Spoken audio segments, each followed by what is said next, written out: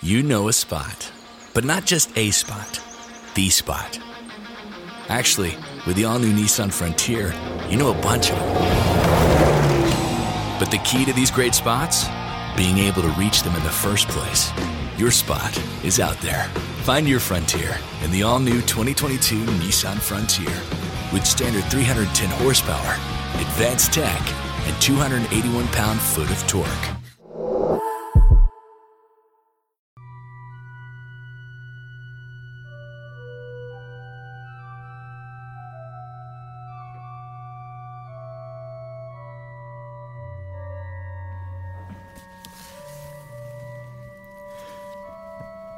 Saint Therese of Avila also took the title of Saint Teresa of Jesus, so she has both names when we talk about her. A reading from the letter of Paul to the Romans. Brothers and sisters, we know that all creation is groaning in labor pains, even until now. And not only that, but we ourselves who have the first fruits of the Holy Spirit, we also groan within ourselves as we wait for adoption, the redemption of our bodies. For in hope we were saved. New hope that sees for itself is not hope. For who hopes in what one sees? But if we hope for what we do not see, we wait with endurance. In the same way, the Holy Spirit too comes to the aid in our weaknesses to all of us. For we do not know how to pray as we ought, but the Spirit himself intercedes with inexpressible greetings and moanings. And the one who searches hearts knows what is the intention of the Spirit, because he intercedes for the holy ones according to God's will. The word of the Lord. The judgments of the Lord are true, and all of them are just. The judgments of the Lord are true, and all of them are just. The law of the Lord is perfect, refreshing the soul. The decree of the Lord is trustworthy, giving wisdom to the simple. The precepts of the Lord are right, rejoicing in the heart. The command of the Lord is clear, enlightening our eyes. The judgments of the Lord are true, and all of them are just.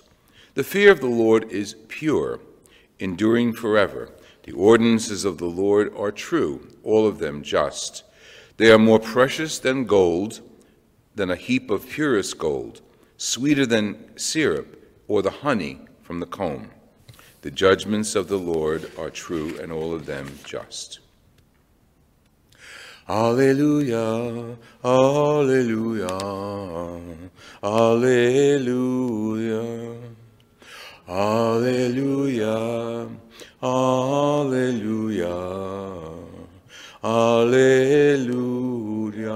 Remain in my love, says the Lord. Whoever remains in me and I in him will bear much fruit. Alleluia, alleluia, alleluia. The Lord be with you. A reading from the Holy Gospel according to John. Jesus said to his disciples, I am the true vine, and my Father is the vine grower. He takes away every branch in me that does not bear fruit, and anyone that he prunes, so it does bear fruit. You are already pruned because of the word I spoke to you. Remain in me as I remain in you. Just as a branch cannot bear fruit on its own unless it remains on the vine, so neither can you unless you remain in me. I am the vine, you are the branches. Whoever remains in me and I in him will bear much fruit, because without me you can do nothing. Anyone who does not remain in me will be thrown out like a branch and wither. People will gather them and throw them into the fire, and they will be burnt. If you remain in me and my words remain in you, ask for whatever you want, and it will be done for you. For this my Father is glorified, that you bear much fruit and become my disciples. The Gospel of the Lord Jesus Christ.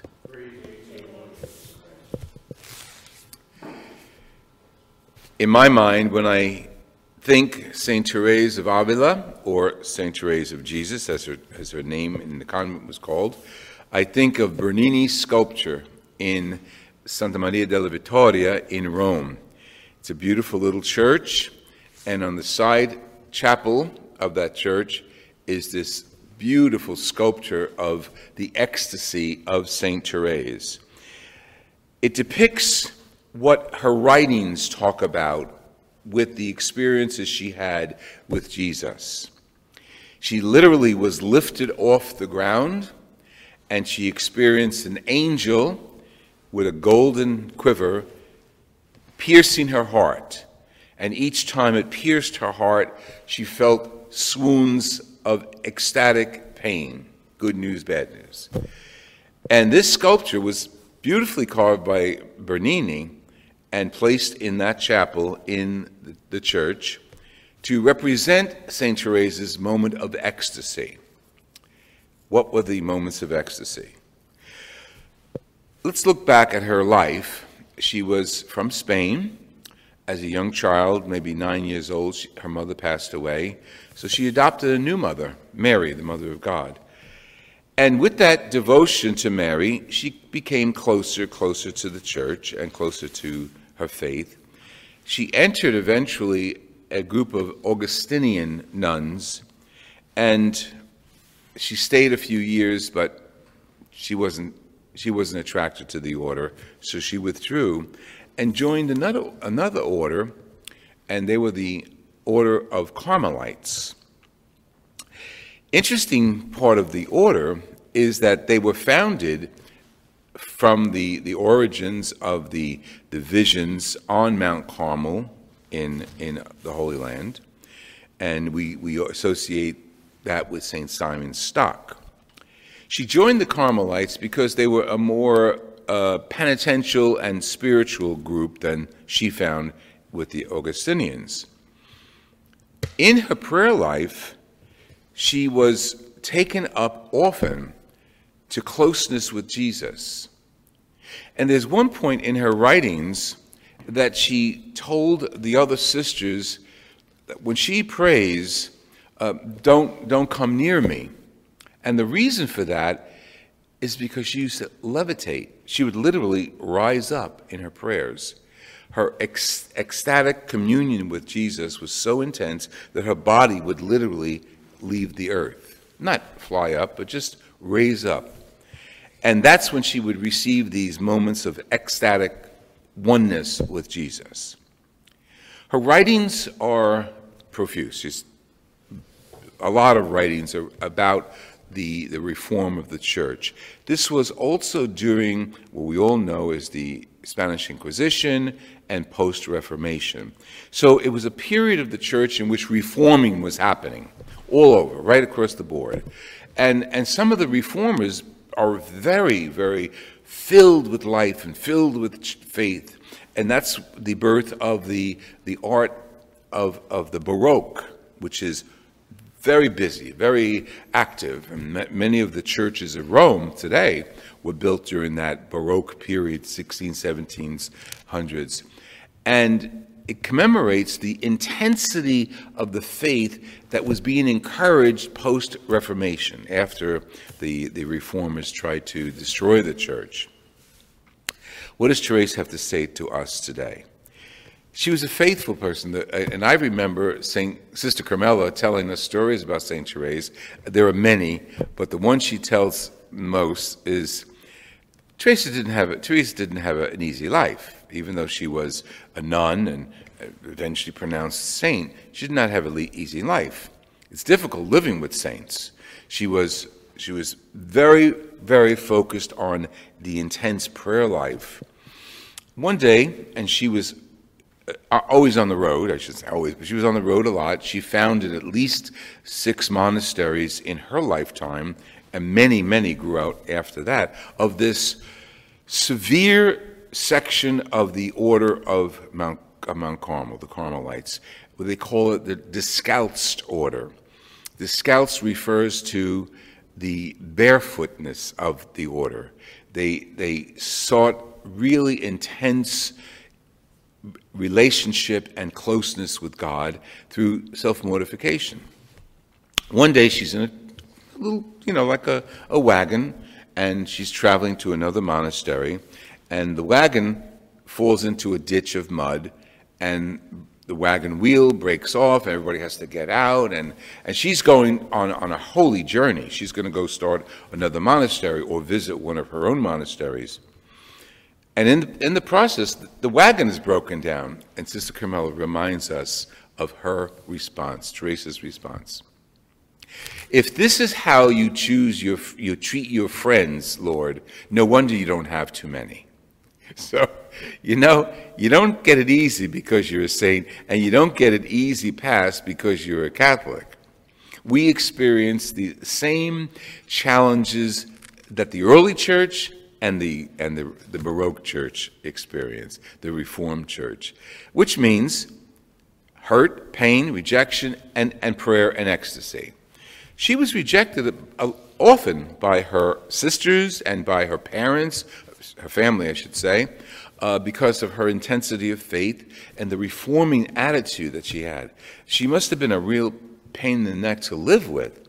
I mean, to live with a saint is difficult unless you get on board, unless you get into the prayer life of the saint, which is what she encouraged, not as a leader, but as a devout connector with Jesus. She has writings that all deal with her mystical actions, and her writings go back, you might say, to this understanding from the scriptures, Jesus encouraging us to stay connected to him. Okay, the metaphor is vine and branches. He's the vine and we are the branches. Look at Therese and look at ourselves as branches, bearing fruit. Because Jesus says that the branches that don't bear fruit are going to be cut off and trashed. Well, we here are trying to get closer to God each day. But we live out there. We live in the world. So the challenges are always with us. And it's not easy. And believe me, it's not easy to enter a monastery and say, oh, I'll be closer to God in the monastery. It doesn't work that way. Because it's our interior and exterior life that has to connect with God for us to be really authentically one with him. So in her experiences, she often was challenged, you might say even pruned, clipped of her enthusiasm. But nevertheless, she kept going forward. And that was her goal, to constantly reunite herself to God. So it's a good example for us through all the challenges we have. We have the COVID, we have social unrest, we have the elections and pros and cons of both sides. It's not easy for us to be Catholics. It's not easy for us to be followers of Jesus Christ. But it was never meant to be. Where we are with our weaknesses and strength is where we're meant to be. And it's up to us with our attitude, our interior life, to get close to Jesus. How does that happen? Prayer, silence, speaking to him, letting him know this is a good day, this is a bad day, this is a challenging day, this is an uplifting day. Yeah, speaking to him. Prayer is so unitive, it's so uniting. And we don't have to only pray at Mass. Of course, this is the most important prayer because it's the total giving of ourselves to God, and he gives us back his Son in the Eucharist. So that is the ultimate prayer, the Mass. But when we go out, we still have to pray. As we see billboards, we have to pray. As we see the traffic cops, as we see policemen, as we see people laying in the street, as we see people shopping, pray. What is prayer? Uniting ourselves with Christ. Now, when you pray, don't expect an ecstatic experience. Don't expect that we're going to float, because that's not what we're challenged to do. We're challenged to be one with Christ. We're challenged, as the scriptures say, to be connected to the vine. And that takes a lot of time. That takes a lot of energy. And again, Paul refers to a concept of hope. Hope is not in something we see. Hope is in what we don't see, because what we see is already accomplished. We don't have to hope in it. Hope is beyond. So we pray and we hope. And hope is not like crossing our fingers and wishing. That's not hope. That's a wish. Hope is putting our faith in what we don't see but know is real. And Jesus is a great example of that. And where we see Jesus is important for us.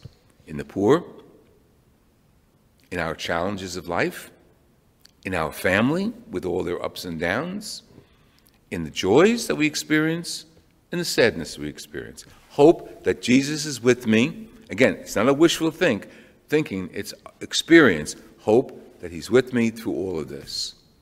As he was with Therese, the saint, the mystic, and the nun from Spain.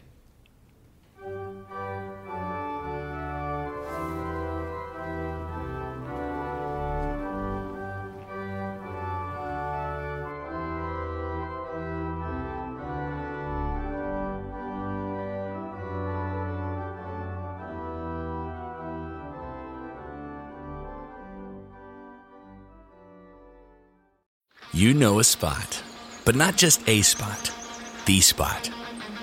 Actually, with the all-new Nissan Frontier, you know a bunch of them. But the key to these great spots? Being able to reach them in the first place. Your spot is out there. Find your Frontier in the all-new 2022 Nissan Frontier.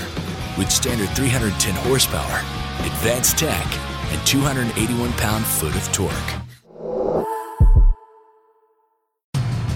Your favorite things feel made for you.